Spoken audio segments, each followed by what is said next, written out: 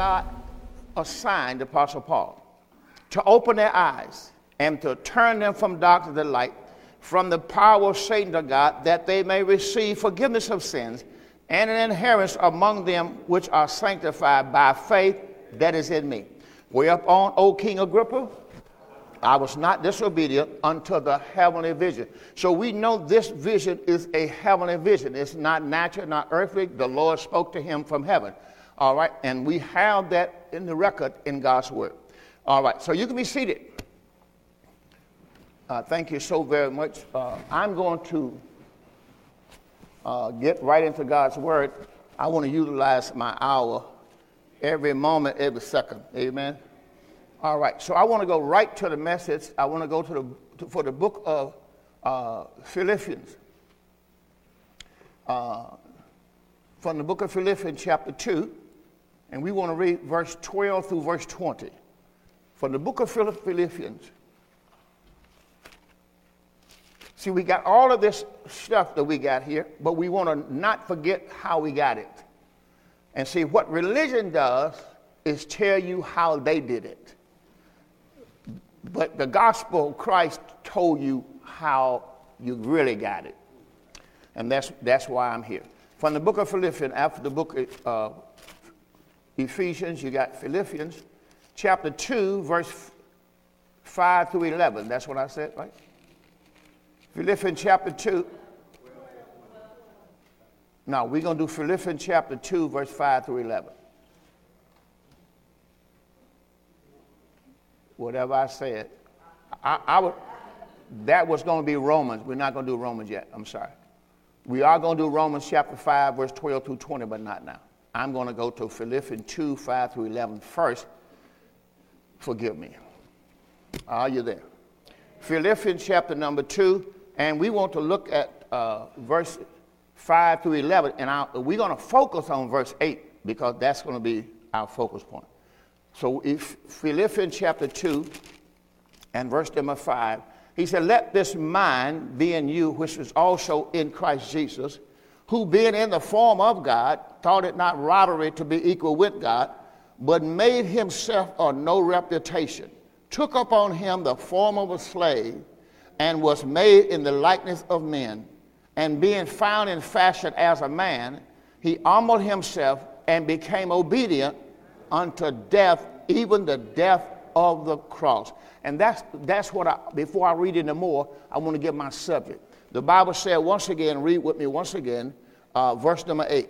And being found in fashion as a man, he humbled himself and became obedient unto death, even the death of the cross. Now you think about that. Here is God himself come in flesh and humble himself to his own word. So I want to show you why I preach the gospel of Christ, because really it is put a pushback on religion tradition. Religion tradition always tell you what they did to get to where we are today, instead of saying Christ. So I don't want you to do that. So that's why today's message is designed and designated to the one who deserves it, and at our Lord Jesus Christ. So I'm going to talk about today the obedience of one man. Going to show you how you got everything you got.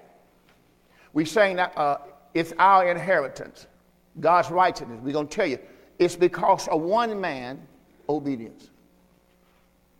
And when you really see this, and everything you got is because one man obeyed God. So let's show you that, and we're going to get right into God's word. So I'm going to continue to show where he is now, but he got there because he obeyed God. So when you hear somebody say, well, I got there because I was water baptized in Jesus' name, or I got there because I confessed with my mouth and I believe with my heart, that's how I got my salvation. No, everything we got is because of one man. And that's why I want to show you in God's word. Now here in Philippians chapter 2, verse number 8, we're going to start there again, and then we're going to read all the way down to verse 11. Will you read with me? Verse number 8 again. And being found in fashion as a man, he humbled himself and became obedient unto death. Now we're talking about he obeyed the Father even in death. To die on the cross, he had to obey the Father. All right. Now, in verse number 9 says, wherefore God also highly exalted him and given him a name that which is above every name, that at the name of Jesus every knee should bow of things in heaven and things in earth and under the earth. Because the Father, that's the Father's name, okay? So that's what we talked about last week. All right, get last week teaching. You need to know the difference between the name Jesus and the name Christ. Last week, you want to know why Paul preached Christ and not preached Jesus, okay? Jesus was his Father's name. Christ is the Son's name. In the new covenant, it's not the ministry of the Father. It's the ministry of the Son. That's why Paul preached Christ. The new covenant is the ministry of the Son. As a matter of fact, it is really, when you read the book of Hebrews, it'll tell you that God gave everything. Man, let me just show you that while we're doing that. I'm not going to talk that. I just go and show you, then I go to Romans. But let's go to Hebrew, and Father gave everything to the Son. So you have to understand that. So let's go to Hebrew chapter 1. Let's just do chapter 1. We can look at it a little bit right there. And then I show you Hebrew chapter 2. I want to show you Hebrew chapter 2, and I'm going to start at verse number 5. But I want to read just a little bit Hebrew chapter 1 when you get there, verse 1. Hebrew chapter 1, verse 1. When you see this, you'll know everything has been now turned over to the Son. That's why the new covenant is the ministry of the Holy Spirit. Okay? So here, God, who in sundry time and divers manners spake in time past. Now he's telling you time past. Unto the fathers by the prophets. Had, past tense now, in these last days, 2,000 years ago, spoken unto us by his Son, whom he has appointed heir of all things, by whom he made also the worlds. Verse 3 says, who being the brightness of his glory, and the express image of his person, and upholding all things by the word of his power. When he had by himself, one man, purged our sins, and then sat down on the right hand of the majesty on high. So that's what our Lord did for us. Give him a great big hand today. Praise God. Let's go to Hebrews chapter 2 and verse number 5. He's going to tell you again. See, I'm going to show you everything happened because of one man, and his name is our Lord Jesus Christ. Hebrews chapter 2 and verse 5. Let's read it together. For unto the angel, he asking a question, for unto the angel has he not put in subjection the world to come. Well, the world to come is where we are, is the dispensation of grace. So if you keep in note, the world to come is the dispensation of grace. All right, so this is what he was saying back there. Who did God put over the dispensation of grace? Under the angels, he has not put in subjection the world to come or the dispensation of grace. Where we speak, but one in a certain place testifies, saying, what is man that thou art mindful of him? And the Son of Man that thou visited him, thou made him a little lower than the angel. This is when he brought into the world, born in the flesh. He brought him into the world, he was lower than the angel. But then God crowned him with glory and honor, and did set him over the works of his hands. See, everything now has been put in the hands of the Son. That's why Paul preached Christ. Now thou hast put all things in subjection under his feet, in that he has put in subjection under him. He left nothing that is not put under him. But now we see yet at that time, that all things was put under him. But we see Jesus, who was made a little lower than the angels for the suffering of death, crowned with glory and honor, that he by the grace of God, watch this, should taste death for every man. Give him a big hand. He tasted death for every man. This is the man that died for you. So when you turn around and say, well, I got my salvation by my confession or by me water baptized, see what you're doing? That's why I hate religion. All right. Now, just give you that. Now let's go to the book of Romans. And we want to go to Romans chapter number 5 and verse 12, like I said first time. We're actually going to do it now. Romans chapter 5, verse 12. One man, say it once again, one man obedience. Right, it's the obedience of one man. Nothing we've done. If he had not obeyed the Father, we would, this is something that I do in my prayer. I prayed for you this morning at 3:35. So I remember that. Okay, I was up 3 o'clock, but I prayed for you about 3:35. And I always say to the Father, always say to the Lord, our Lord, I thank him for his obedience. That's a part of my prayer. I thank him for his obedience, because if he had not obeyed the Father, nothing we would have today. Come on, give it one more big hand. That's what you want to draw from this message today. All right, Romans chapter number 5. We want to look at verse number 12. So let's go to work. Romans chapter 5, verse 12. Read with me. Wherefore, as by one man sin entered into the world. That was Adam. Somebody said that was Adam. And death passed upon all men, for that all have sinned. For unto the law sin was in the world, but sin is not imputed where there is no law. Nevertheless, death reigned from Adam to Moses, even over them that had not sinned, as the similitude of Adam's transgression, who is the figure of him that was to come. But not as an offense, so also the free gift. For if through the offense or the sin of one man, many be dead, much more the grace of God and the gift by grace, which is by one man, Jesus Christ, has abounded unto many. And not as it were by the one that sinned, which was Adam, so is the gift. For the judgment was by one man, Adam, brought us into condemnation. But the free gift is of many offenses unto justification. Otherwise, Jesus Christ gave his life and it gave you justification. What Adam did gave you condemnation. Verse number 17. For if by one man offense death reigned by one, much more they which receive. That's all you need to do today. They which receive the abundant of grace. Look at somebody and say, just receive God's abundant grace and the gift of righteousness. See, remember we talk about the blessing of Abraham? That's what it is. It's the gift of righteousness. God said, you shall reign in life by one man, Jesus Christ. Therefore, as by the offense of one man, Adam, judgment came upon all men and brought us into condemnation.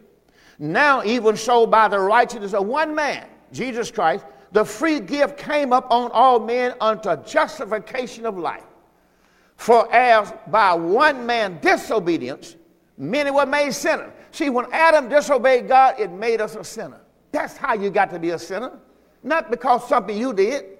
You was made a sinner. So the way you got to be righteous, not because something you did. One man made you righteous. Let's read it again. For as by one man disobedience, many were made sinners. So by the obedience of one shall many be made righteous. Why is there shall there? Because you got to receive it. You got to receive it. All right, that's what happened with people. Now in verse number 20 said, moreover the law entered that the offense may abound. But where sin abounded, guess what happened? Grace did much more abound. That as sin has reigned, past tense. See, sin is in the past tense. I don't know why people don't want it to be in the past tense. Sin has reigned. You can't have sin without the law being fulfilled. That as sin has reigned unto death, even so now grace reigns through righteousness unto eternal life by Jesus Christ our Lord. Come on, let's give him another big hand. Thank you, Lord Jesus. So the Bible, why is this so important? Because I want to tell you how it was. I want to go back to the Old Testament. We're going to look at, I'm not going to be able to give you all of this, but I'm just going to give you scripture. In the Old Covenant, you had Joshua. Look at Joshua chapter 7. Let me show you something.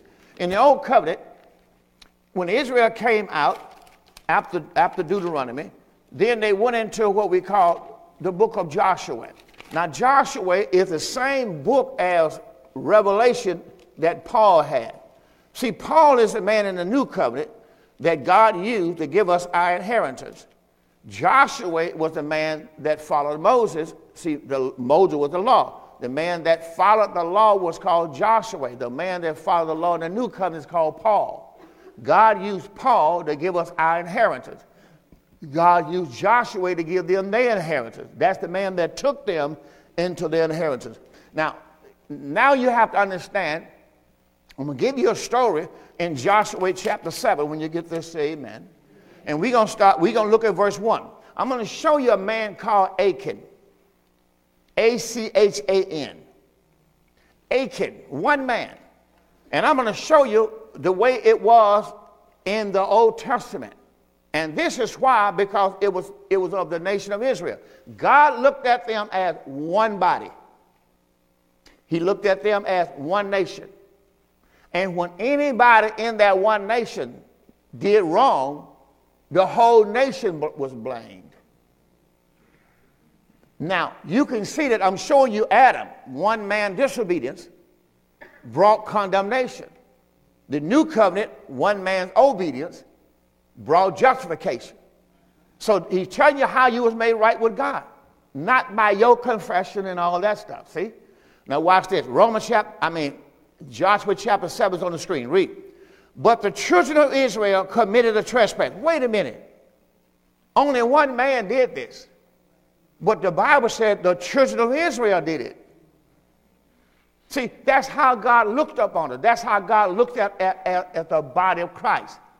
See, that's why I always say with the body of Christ, when we dismiss over here, everybody, go on the other side if you don't stay but 1 minute. I don't care if you do anything but walk on the other side, let us dismiss, turn around, walk out. Fine. It shows us together as one body. You see, that's what God wants. Us walking together as one body. Because we are the body of Christ. And 1 Corinthians, write this down, I don't know if I'm going to get to it. 1 Corinthians chapter 12 and verse 12 and 13. It says we are one body. See? And so what we have to do, we have to learn how to do things together. So that's why we get the word together and then we go fellowship together. Even if I don't stay to fellowship, I walk over, shake your hand, how everybody doing, I'm gone because I got something else to do. That's fine. But we still put forth an effort to fellowship. Because God said to me, he said, you have one thing missing in your ministry, fellowship. He said, the people will come and get the word, but they won't fellowship. So you need to make something happen so we can fellowship. You don't have to pay for nothing. Every Sunday, you can leave out and go get yourself some donut, coffee, bagels, cream cheese, whatever. Last week they had salmon. You don't never know we won't have that after this service, okay? But we want to give you a chance to go over and fellowship. We have stuff to fellowship. But this is what I'm saying. You never know what they're going to do. You know what I mean? Those people over there love fellowship. I even told them, I said, we're not going to do nothing this Sunday. Well, Pastor, let's pray on that. They love fellowship. Okay, but I'll leave that alone. Amen. They love doing it. We love going eating it up. Amen. Get the Lord a big hand. All right. Now here, watch what happened. In verse number 2, you will see that when that happened, when he did that, in verse 1, but the children of Israel committed a trespass and the accursed thing. He said the children of Israel did it. All right. And verse number 2, in verse 1 continues, says, and the anger of the Lord was kindled against the children of Israel because of what one man did. See, so when you read this, you'll see. Now, they had to go do something. God said, okay, we got to go defeat Ai. They don't have many people. Let's just take 3,000 of men or so. We don't take the whole army. Just take about 3,000 men. They had many, many armies. And guess what? They were defeated. Ai defeated them. And then we're going to pick up on that over in verse number 10. Let's go to Joshua chapter 7, verse 10. Now, here they are. And the Lord said to Joshua, get up. Here's Joshua in his face because they just lost the battle. 3,000 men went over there and couldn't even take care of little Ai. All right, because one man has sinned in the camp. All right. And the Lord said to Joshua, get up. Wherefore lieth on your face? Israel has sinned. Israel, what about Achan? One man, what one man did brought shame on the whole nation. So you have to understand how it is in the body of Christ. When you make decisions in the body of Christ, you make it individual decisions. You can't do that no more. You're a body. You got to learn how to operate. When the body moves, move with the body. You don't want the body to go one way and the arm or leg goes. No, let's at least go together, Right. Israel has sinned, and they have also transgressed my covenant, he says, which I commanded them. For they have even taken of the accursed thing and have also stolen and disassembled it. Now, only one man did that, and that was Achan. God told me they got it in their stuff. They hid it among their own stuff. He knew what Achan's stuff was. God was in the midst of the camp. I don't know why we can't realize that God is in the midst of the camp. See, you don't see yourself as a camp of people. God is in our midst. God is in us. He sees everything. You got to not think he don't see what you do and hear what you say. We are the body of Christ. How close can you get? All right. But see, they didn't think God saw nothing. This man didn't. The Bible said in verse 12, therefore the children of Israel could not stand before their enemies. Because of what man did. God said, that's why you were defeated. But turn their backs before their enemies because they were accursed. Neither will I be with you anymore except you destroy the accursed from among you. They had to destroy this man and everything he had on. Had to be burned up with fire. Down in verse 15. And it shall be, God says, it shall be that he is taken with the accursed thing, shall be burnt with fire, he and all that he has, because he has transgressed the covenant of the Lord, and because he has wrought folly in Israel. That's what happened to that man. Israel could not win no battle with that man still there. He had to go. All right? Because as long as he was there, Israel was put to shame. Look at verse number 18. I'm going to read down to verse 21 and show you what he did so you could understand how it was in the old covenant. And one man obeyed God in the new covenant, and there's no more condemnation against the body of Christ. And verse 18, and he brought his household, man by man. They're trying to find out who did it. So Achan, the son of Carmi, the son of Zabdi, the son of Zerah, and the tribe of Judah was taken. And Joshua said to Achan, my son, give, I pray thee, glory to the Lord God of Israel. Now, he getting to kill this man. He said, you give him glory before I kill you. And make confession. All this you got to do before I kill you, right? And make confession to him. Tell me now, what hast thou done? Don't hide it from me. And Achan answered and said, when we went over there to Ai, I have sinned against the Lord God, and thus have I done. When I saw among the spoils a godly Babylonian garment, goodly, that's what he took, a goodly, and 200 shekels of silver, and a wedge of gold, and 50 shekels weight, I coveted them. And I took them, and behold, they are hid in the earth in the midst of my tent, and the silver under it. Well, the rest is history. They took him and they killed him and everything that was contained to him. So you have to understand something. Why? Because God wanted them to be one. And you got to understand something. We are the body of Christ. Let me show you that 1 Corinthians on the screen so we won't forget it that easily. 1 Corinthians chapter 12 and verse 12 and 13. So you have to understand we are one body. That's why we have to walk in love. We have to walk in the Spirit because we are one body. That's how we function. So you have to understand how we function. 1 Corinthians chapter number 12 and verse 12. This is how we function. We are one body. For as the body is one. Say that with me. The body is one. It has many members. Now all the members of that one body being many are what? One body. So also is what? See, Christ is one body. We are the body of Christ. That's why we must understand we can't ever put our mouth on one another. If you do, you're putting your mouth on the body of Christ. You got to understand something. You don't have nothing good to say, don't say nothing. The Bible said, be careful how you treat the person of the household of faith. All right? Now, I just want to show you that. That's enough. I just want you to see where it is. All right? Now let's go to the next thing. I want to show you where all of this started at. And let's go to 1 Corinthians 1 and 10 while we're there. Go to 1 Corinthians chapter 1. This is why I'm ministering so much on the dispensation of grace, because there are so many religions. And that's why God can't move in religions, because what they have is man-made. See, what God gave us, our gospel, the gospel of Christ, is what God gave us in the Bible. And he told us he gave it to us. And yet people will go to churches where they know that what he's preaching is not God's gospel. But it's just like they don't care. I mean, maybe they don't know, I say. Look at 1 Corinthians chapter 1 and verse 10. This is what God says through the Apostle Paul to the church at Corinth. He says, now I beseech you, brethren, by the name of our Lord Jesus Christ, that you all, I need everybody to read, that you all do what? Speak the same thing. See, if that's what we have to do, all have to speak the same thing. See, that's why the word speak really means preach there or teach. That's why we can't have other doctrines in the church. It divides us. So you have to know what doctrine you are. I say it like this here. If you want to be on a doctrine of water baptism, you don't want to be here. You're not going to be comfortable. When we moved to this church, upstairs were full and downstairs. When we moved over from Elizabeth Lake Road, we drove, everybody got in their cars that Sunday, and we packed this place. All upstairs, all downstairs.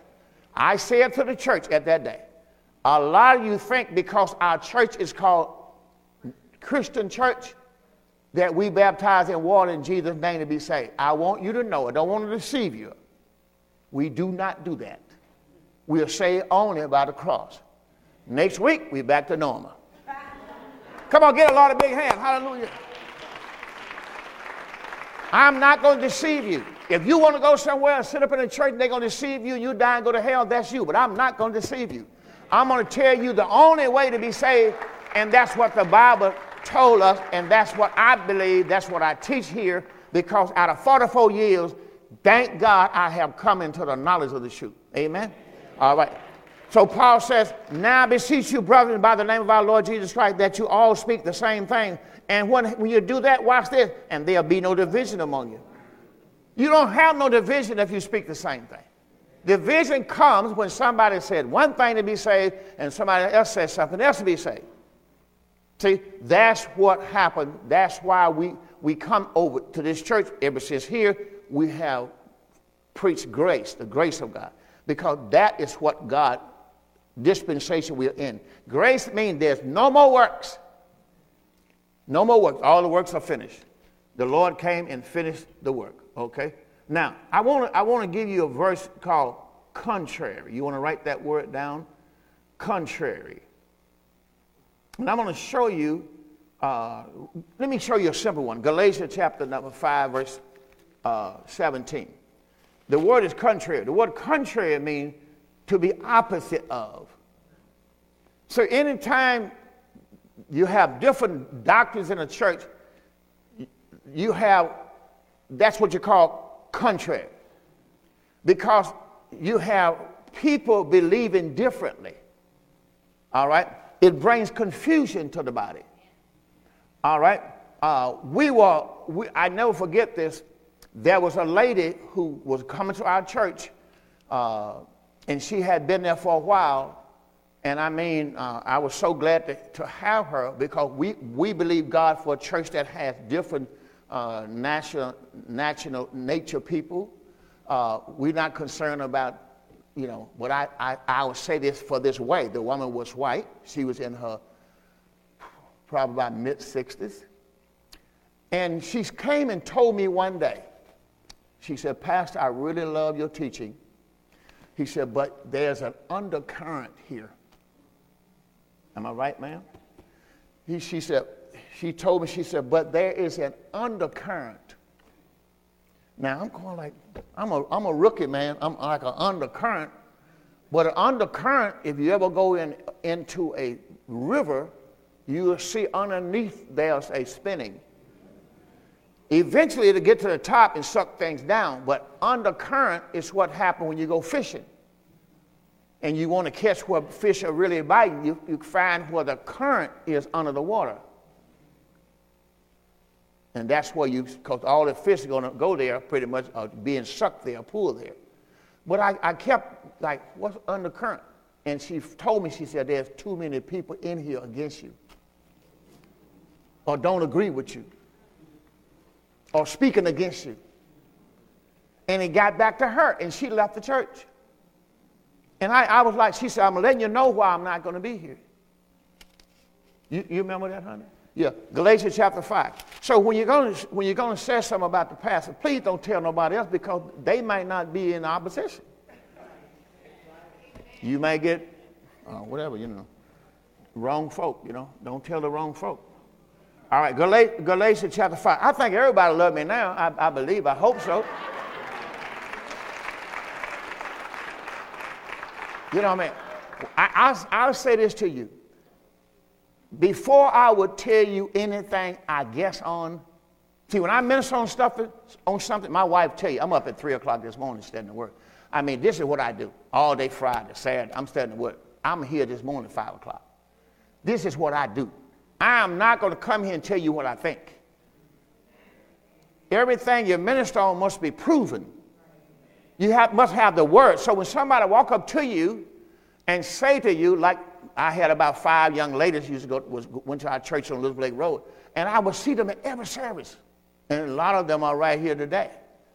And I would say, how you doing, sister? How you doing, sister? They sit down in the foyer. They said, Pastor, what is our name? Now, that's why I come a little shorter. Because all were looking at me and said, what is our name? And I'm looking at all these young ladies, and they just love the word. And I know who they are.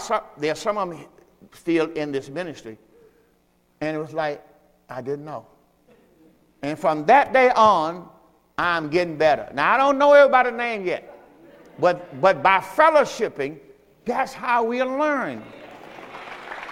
So when we go on the other side and you see somebody that you don't know their name, just walk up to them and say, how you doing? My name is, tell them your name, and how you doing? What is your name? That's how you do. So I'm learning, okay? Take time. Galatians chapter 5, verse 17. So we looking at the word contrary. The word contrary to mean to be opposite and also to be in conflict with. So you want to make sure. Or it means to oppose, that same word. But watch this here. Galatians 5:17 said, for the flesh lusts against the spirit, and the spirit against the flesh, and that's that word, contrary. These are contrary one to another. So you have to understand, so the flesh and spirit is in opposition. Flesh will never do nothing to help the spirit. The spirit will never do nothing to help the flesh. They're always contrary. All right? They are out to stop the other. Understand? They are opposite. All right. Just want to give you that one. I have several, but that's not my message. I'm here to get you this word today. Look at the Gospel of John chapter 11. I want to show you where this phrase came from. The Gospel of John chapter 11. When they got ready to kill Jesus, or the plot to kill Jesus, this is how they did it. They found scripture that this is what they had to do. So the Gospel of St. John, chapter 11, verse 45.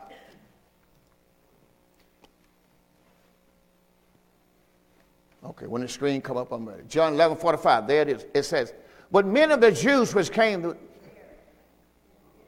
with Mary and had seen things which Jesus did, they believed on it.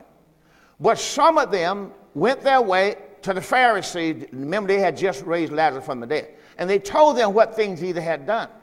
Then gathered the chief priests, the Pharisees, a council. And they said, what do we? Now watch what they're going to say. For this man doeth great miracles. They see them. Many miracles. If we let him alone, all men will believe on him, and the Romans shall come.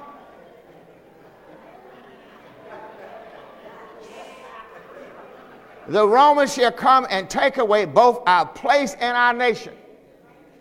All right? And one of them, named Caiaphas, who was the high priest that year, the Bible said that same year, said to them, thank you, Lord. You know nothing at all. Now, reading, I said, thank you, Lord, because he touched me on my back. I'm serious. When I keep telling you about this thing is real, the Lord is that real to me. All right. Now, verse number 50 says, now consider that it is expedient. That's why we got to kill him. it's expedient for us that one man, somebody said one man, should die for the people, and that the whole nation perish not. What is they going by? Jonah. Remember you're supposed to read the story of Jonah? The ship was going to toss and to and fro, and everybody going to get killed in the storm. They came to Jonah, and Jonah told them, how can we stop the storm? Well, the storm is not because of y'all. It's because of me. It's the Lord, and I'm on the ship. So if you throw me overboard, then the storm will stop. So you need to read Jonah. I guarantee you, when you read Jonah, and they did what? They picked him up and threw him overboard, and God had a great whale fish prepared to swallow up Jonah. And that whale swallowed up Jonah, and Jonah lived in that whale belly how many days? 3 days and 3 nights. It was a type of his death, burial, and resurrection. And after 3 days, the whale took Jonah to the shore and got tired and spit him up on the earth. And Jonah got up on the earth, started running, and went over and sat down on a gourd. You haven't read Jonah? See, you got to understand everything that God is doing is already in the Old Testament. See, that's why this priest knew how to stop what they were doing. Throw them overboard, hanging, crucified. Now, some of you need to study a word called Roman road. How many have heard of the word Romans road? Everybody heard of Romans road. But anyway, Roman road is a real road in Rome. And it's about 400 miles long, called Romans road, before they had highways and stuff, Old Testament. So you can Google Roman road. This road where they displayed the people who they crucified, called Roman road. And every time they would crucify somebody that the Romans did, Rome was, all these people like Nebuchadnezzar in Babylon, then you came down to the Medes and the Persians, and then the Grecians, and then the Romans. They were worldwide. When one dominated, they dominated everything. Rome was the last one to dominate everybody on the face of the earth. Okay? Now, when they did this, if anybody came like slaves, if anybody came into Rome and they did not go along with what the Romans want, they killed them by crucifixion. You see? And they put them on the Roman road. So they was like display. So when they would walk down the Roman road, they can see people crucified for miles, called the Roman road. See, you have to understand, you got to understand things like that. That's why Jesus Christ was brought at that time, because they really perfected pretty much crucifixion. It was a way of life. Anybody resisted Roman authority was crucified. So when Jesus Christ came and he did not agree with the system, the Roman system and the religious system, see, he brought a different system called the kingdom of God. See, and you're not going to need to have, Peter, you're not going to need swords to fight in this battle. Hallelujah. That's what he told him. So the Lord, in this battle, fight this battle. So now, Peter, put up your sword. In this kingdom, it's righteousness, peace, and joy in the Holy Ghost. You're not going to have to fight. I'm here to make sure we get victory. I'm going to make sure every man is treated right. See, that's why Jesus came, is to bring in the gospel, to bring in the kingdom. That's why he preached the gospel of the kingdom. Now, that's a message that you're going to get shortly here. So you can understand why did he do that? And why after the gospel of the kingdom, why now the gospel of grace? The gospel of the kingdom is how he conquered everything. So you could have grace. Oh my God. See, if you put him in order, why did God have the gospel of the kingdom? So he could be the king, conquered everything. After he rose from the dead, Matthew 28:18, now God said, all power has been given to me in heaven and in earth. So that's why now Jesus Christ is the all power. He's the one who had all power. All right, just like it was during the days of Nebuchadnezzar and the Medes and the Persians and the Grecians and the Romans. They had all power. But Jesus Christ's power is heaven and earth. All right, let's move on. Now, let's move on. Now, let's show you that in Matthew chapter 26, 36. Now, here it is. He had to prepare himself because his soul did not want to die. When you find Matthew chapter 26, 36. So you have to understand the soul of man, the word man means soul, the soul of man. Isaiah 53, 10 and 11, God made our soul, that's why Christ had to be born in the flesh, so he could have a soul. Let me say it again. The reason he born called Son of Man, so he have a soul. Son of Adam. All right? So that's why he did that, so he can have a soul. Because his soul was going to be the offering for our sin. So here we're going to find him in the garden. He got to bring his soul unto obedience. What I mean by that is he obeyed unto death, even the death of the cross. See, he couldn't just die being obedient. He had to be willing and obedient. Just like when you give your offering. You know, I'm saying this here not to put nobody down, but I want you to know something about offering. Your service to the ministry is not your offering. Because I heard a person say, I just serve the ministry. That's my offering. Your service and your offering are two different things. Amen. All right. I don't have nothing else to say. I'm just going to let you know those are two different things. I don't want you to go your whole life, never give God nothing, and then tell God, well, I served in the church. Your service is your worship. It's not your offering. We'll get to that too, because we got one on that too. All that stuff we got coming. Matthew chapter 26. We'll never pay bills on just service. Hallelujah. Matthew 26, 26. I just want you to know that as your pastor, that's not the same thing.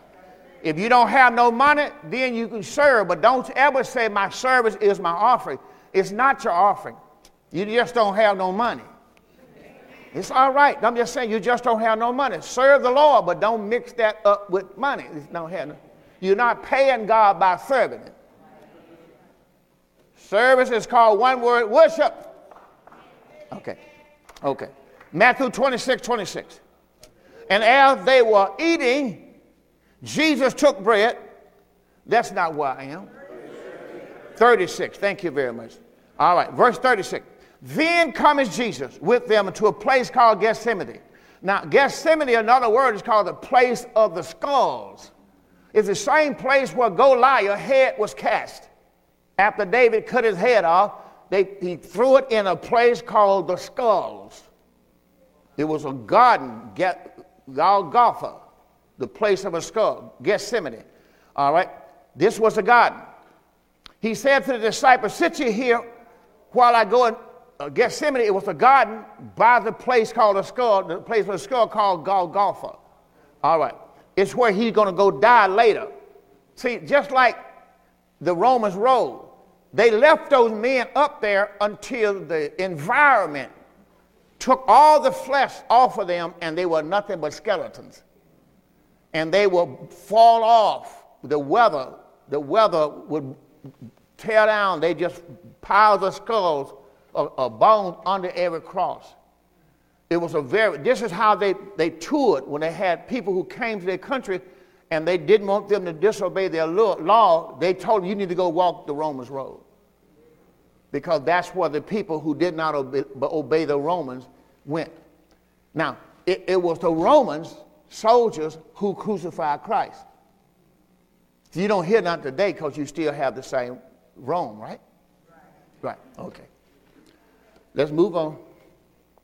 Now, in verse number 36, then cometh Jesus with them unto a place called Gethsemane, and said to the disciple, sit here while I go pray yonder. He's talking about Peter, James, and John, only 3 people. All right. And he took with him Peter and the 2 sons of Zebedee, which were James and John, and began to be sorrowful and very heavy. Now he's talking about his soul. His soul became sorrowful and very heavy because his soul going to have to die to get us back into grace. So you have to understand by one man obedience how you got back into grace. I should have got one. I should have got just one. I'm telling you how you got back into grace. How you got back into grace. Grace means no more work. Grace means all the things that you had before, they're all yours again. Everything that Adam lost, through grace, you got them all back. All right. I'm talking about you could not have eternal life if we did not have grace. No dispensation had eternal life until grace came. That's why an Old Testament believer had to be raised from the dead, because they didn't have eternal life. See, you in the new covenant, you don't have to be raised from the dead. You got eternal life. Your soul do not have to see death.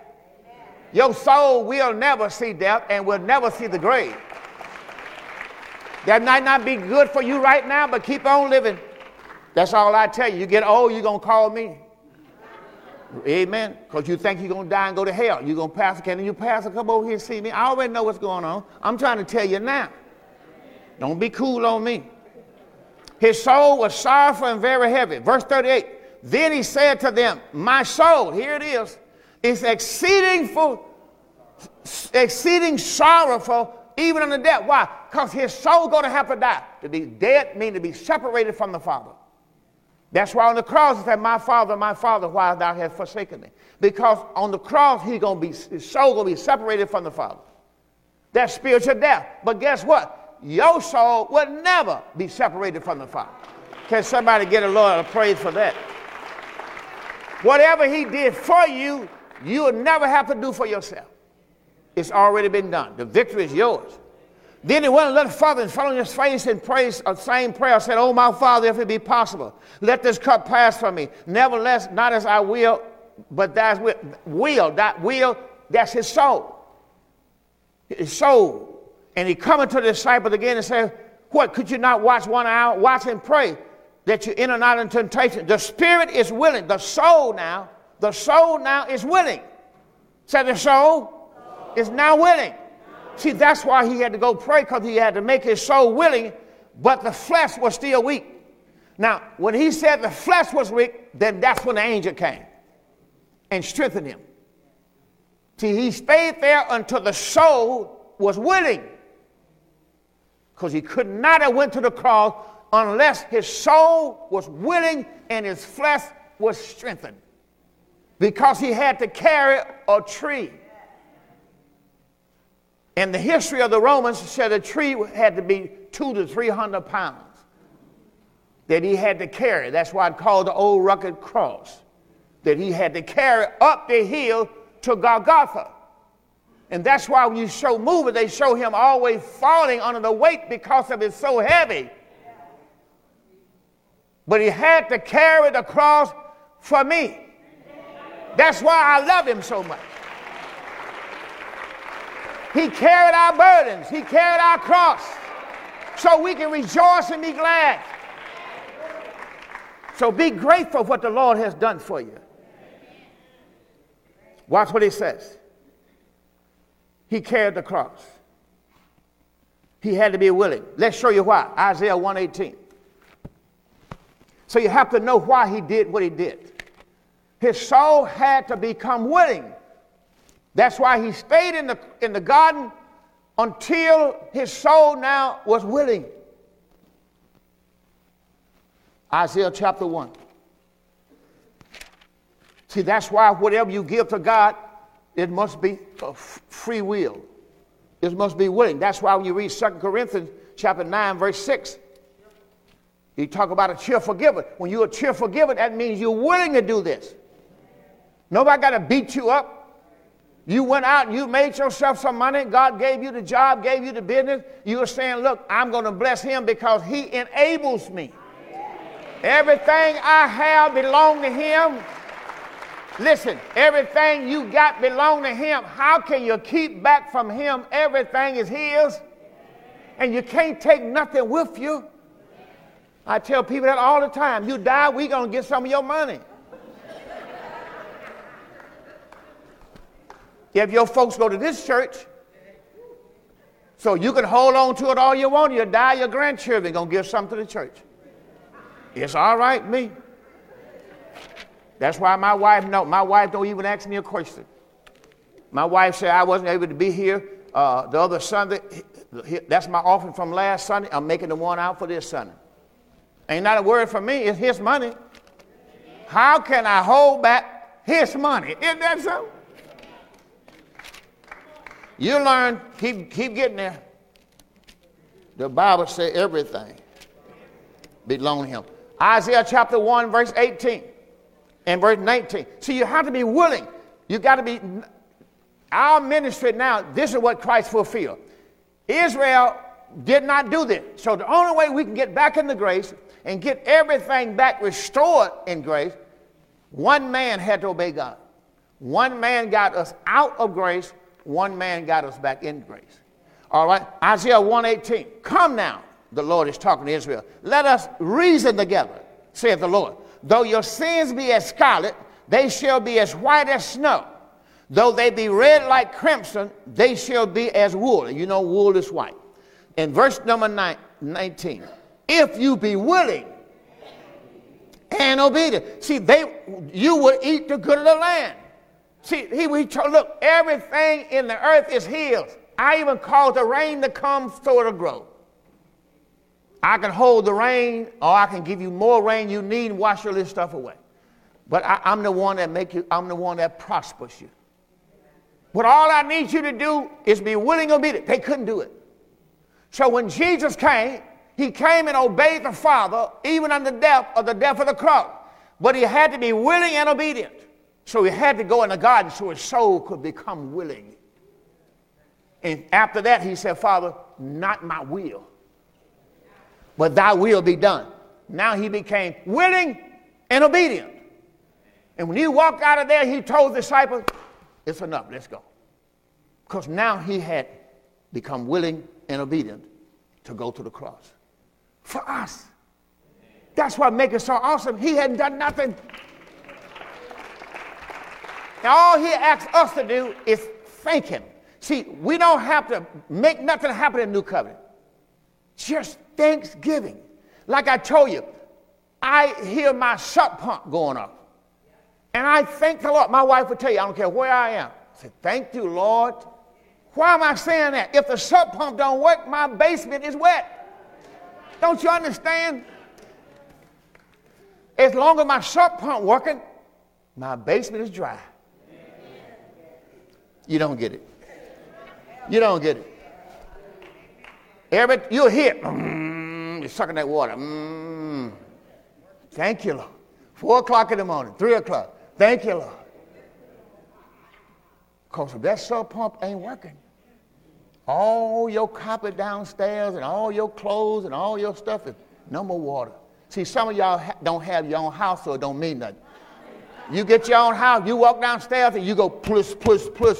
Oh, my God. You already know where to go. Sump pump ain't working. But every time I hear that, my wife will tell you, hallelujah. All right. Now watch this. Romans chapter 5, verse 6 through 10. Romans chapter 5. See, you got to understand, man. He done it all. One man. Romans chapter 1. So don't easily take credit for nothing. He did it all, man. He did it all. He obeyed the Father even to the death of the cross so we can come back into grace.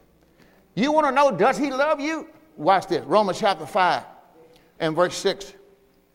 See, people don't know. You want to know, does he do it? Lord, how much you love me? Yeah, okay. It's not about him loving us. It's how much we love him now. Watch this. Romans chapter 5, verse 6 says, when we were yet without strength, in due time Christ died for the ungodly. For scarcely for a righteous man will die, but peradventure for a good man's son will dare to die. But God commended his love toward us while we were yet sinners.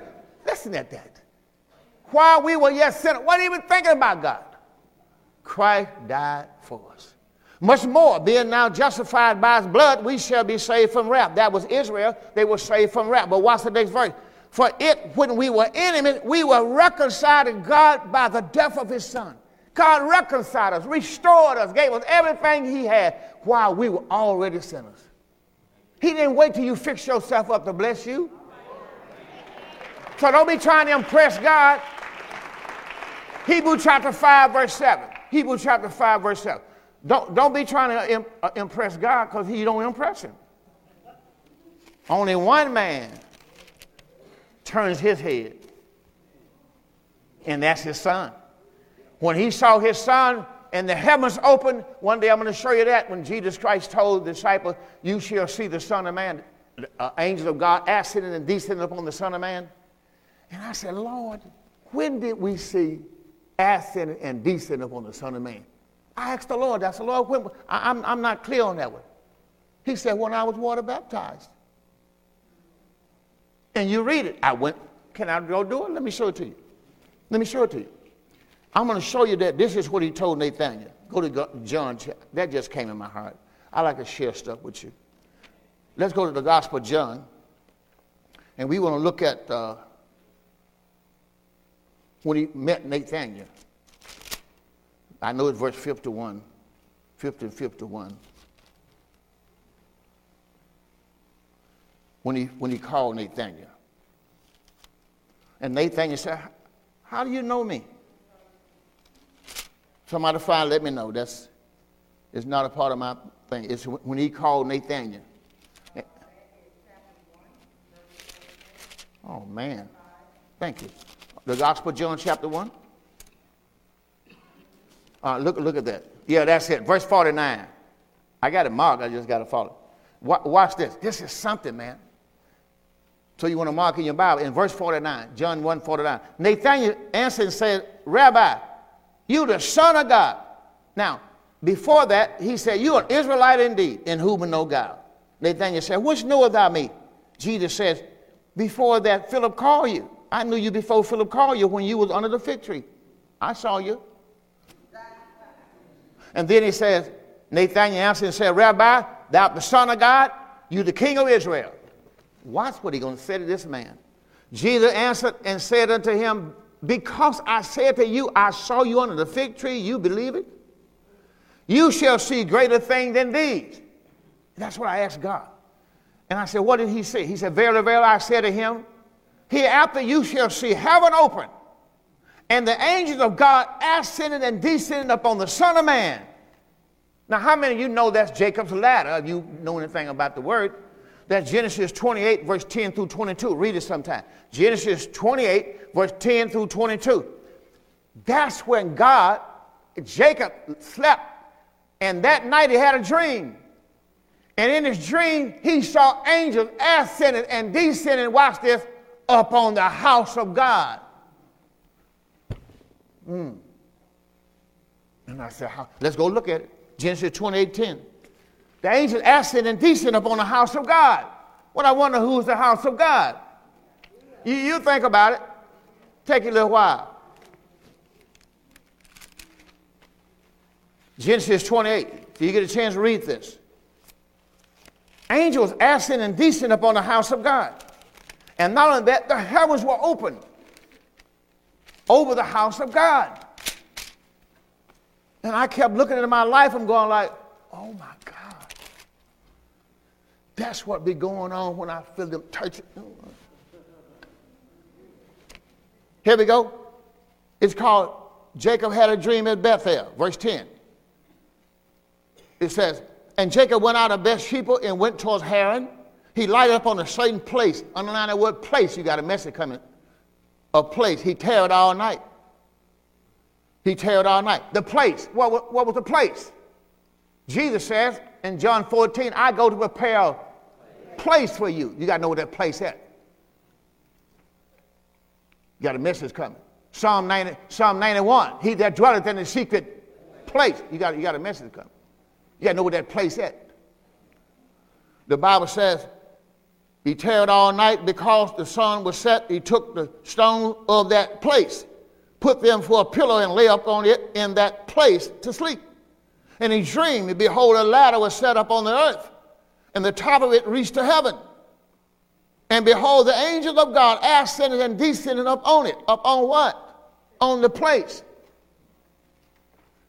Now, if you go down and look at this, verse 17, verse 16, skip down to verse 16 for time's sake.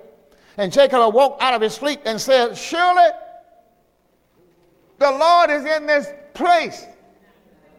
And I knew it not. Come on, put your hand on your chest and say, surely the Lord is in this place. See, don't say I know it not. You ought to know it by now. And verse 17 says, and he was afraid and said, how dreadful is this place. This is none other than oh my God. That don't do something for you. When you realize God is in that place, he's talking about your heart. See, you ought to know what God is. You should never have to look for God. He's right here. That's why y'all tell somebody, don't worry about it, God's right here, let me talk to him a minute. That's why I tell my daughter, I passed by my daughter the other day, my daughter Sandra, and she said, I don't feel good right now. I said, wait a minute. Lay my hand on right now, about a couple, 2 or 3 seconds, like that. It's okay. How you feel? I don't feel better. I know you do. It's not because of me. It's because the Lord is in this place. And then he says, I'm going to build verse number 19. Go to verse 18. Verse 17, I'm sorry. Verse 17. And he was afraid and said, how dreadful is this place. This is none other but the house of God.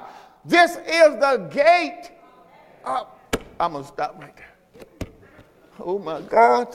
If you realize who you are and who in you make you the very house of God. Oh, my God. Come on, don't give him no patty cake. Come on, stand up on your feet. It's because of one man's obedience. Say it with me. One man obeyed God. Say one man obeyed God. And I got all the blessings. Come on, say one man obeyed God. But we got all the blessings. Now give him a praise. Give him a praise for that.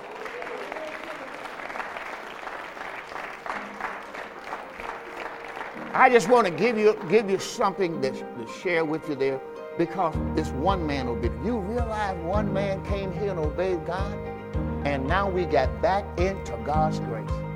And everything that was kept from us is now ours. Isn't that something? That's why I love him so much, and I realize what he's done for us. Let's go to 1 Corinthians chapter 15. Come to your camera, sir. And verse number 1, moreover, brethren, I declare to you the gospel which I preach to you, which also you have received and where you stand, by which also you are saved, if you keep in memory what I preached unto you, unless you have believed in vain. For I delivered to you first of all that which I also received, how Christ died for our sins. How did he do it? He died on the cross. He was crucified, according to the scripture, and that he was buried, and that he rose again the third day according to the scripture. Everything he did to fulfill the scripture. That's why you must understand, through him fulfilling the scripture, through his death, burial, and resurrection, he obeyed the word. He fulfilled all scriptures, whether the prophecies, psalms, law, everything he has fulfilled, everything. That's why Christ is the fulfillment of everything in the old covenant. So that's why we don't have to do water baptism no more, because he's the fulfillment. We don't have to do bread on the table. He is the fulfillment. That's what the new covenant tell you. You do not have to do that stuff no more that they did in the old covenant. Christ is the fulfillment. Jesus told them this way, search the scripture. In them you think you have eternal life. This stuff you're doing, but they are only testifying of me. Give the Lord a great big hand. Hey, my time is up. I thank you for yours, and the door of faith is open unto you.